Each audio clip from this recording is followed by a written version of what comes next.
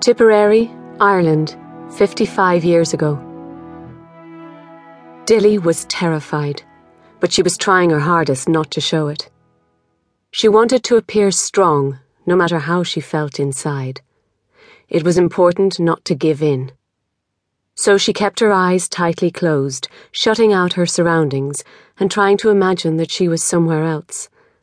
In the meadow behind the farm, perhaps, with the smell of the newly mown hay on the breeze and the heat of the sun on her back. The meadow was a good place to be. But then, anything was better than here. "Look at me when I'm talking to you." The words were icy cold, and Dilly didn't have to open her eyes to see the face of the woman she'd secretly nicknamed Fury. It was already fixed in her mind, long and narrow, lips clamped into a thin, angry line, eyes flinty grey behind steel-rimmed glasses which rested on a sharp nose. The nose was red with anger, the same anger that made the cheeks almost white. Dilly could count on one hand the number of times she'd seen that face not looking angry. And even then, it never looked particularly happy. Dilly couldn't understand why. Surely the woman should be happy. She'd chosen her life, hadn't she? Unlike Dilly, who hadn't exactly chosen hers.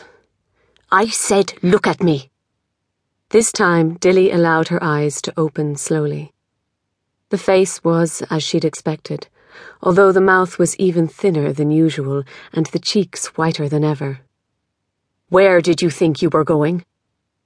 "I was leaving," thought Dilly, running away. It was a stupid idea, of course, because there was nowhere for her to run to. But even nowhere would be better than here, wouldn't it? She didn't say the words out loud. Fury didn't really want her to speak. She knew that already. "I do my best." There was a despairing tone to the woman's voice. If anyone else had heard it, it would have seemed as though her patience had been tested to its very limits, as though she genuinely had tried and tried without success, as though Dilly had worn her down. "Wouldn't you agree that I do my best?" This time an answer was expected.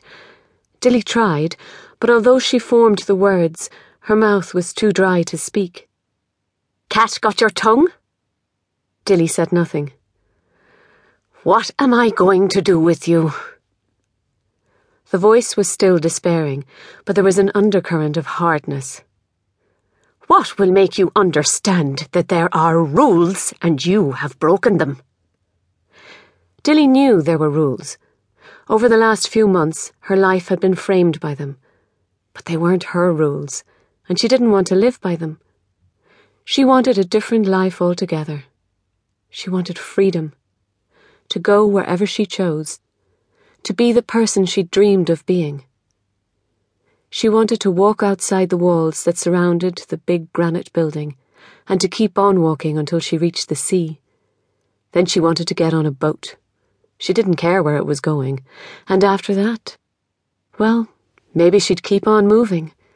There was no reason for her to stay, after all. "Stand up." Dilly hadn't realized that she was on her knees. How strange, she thought, that I didn't know that I didn't realize she was towering over me because I was on the floor.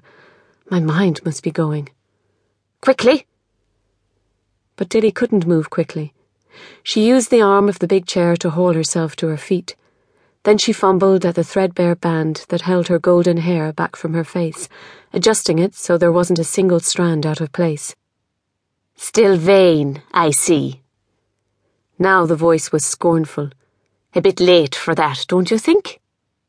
That was a difficult question to answer. Dilly didn't think she was vain, but she was perfectly aware that she was beautiful. People said it to her all the time, although not in a way that was designed to make her feel good about it. Usually they were pointing out that looks like hers were bound to get her into trouble one day. There weren't that many golden-haired, blue-eyed girls in the Midlands. Certainly not many who had a slender body on top of endlessly long, elegant legs. Adele Mullins, her best friend, said that she was just like Marilyn Monroe.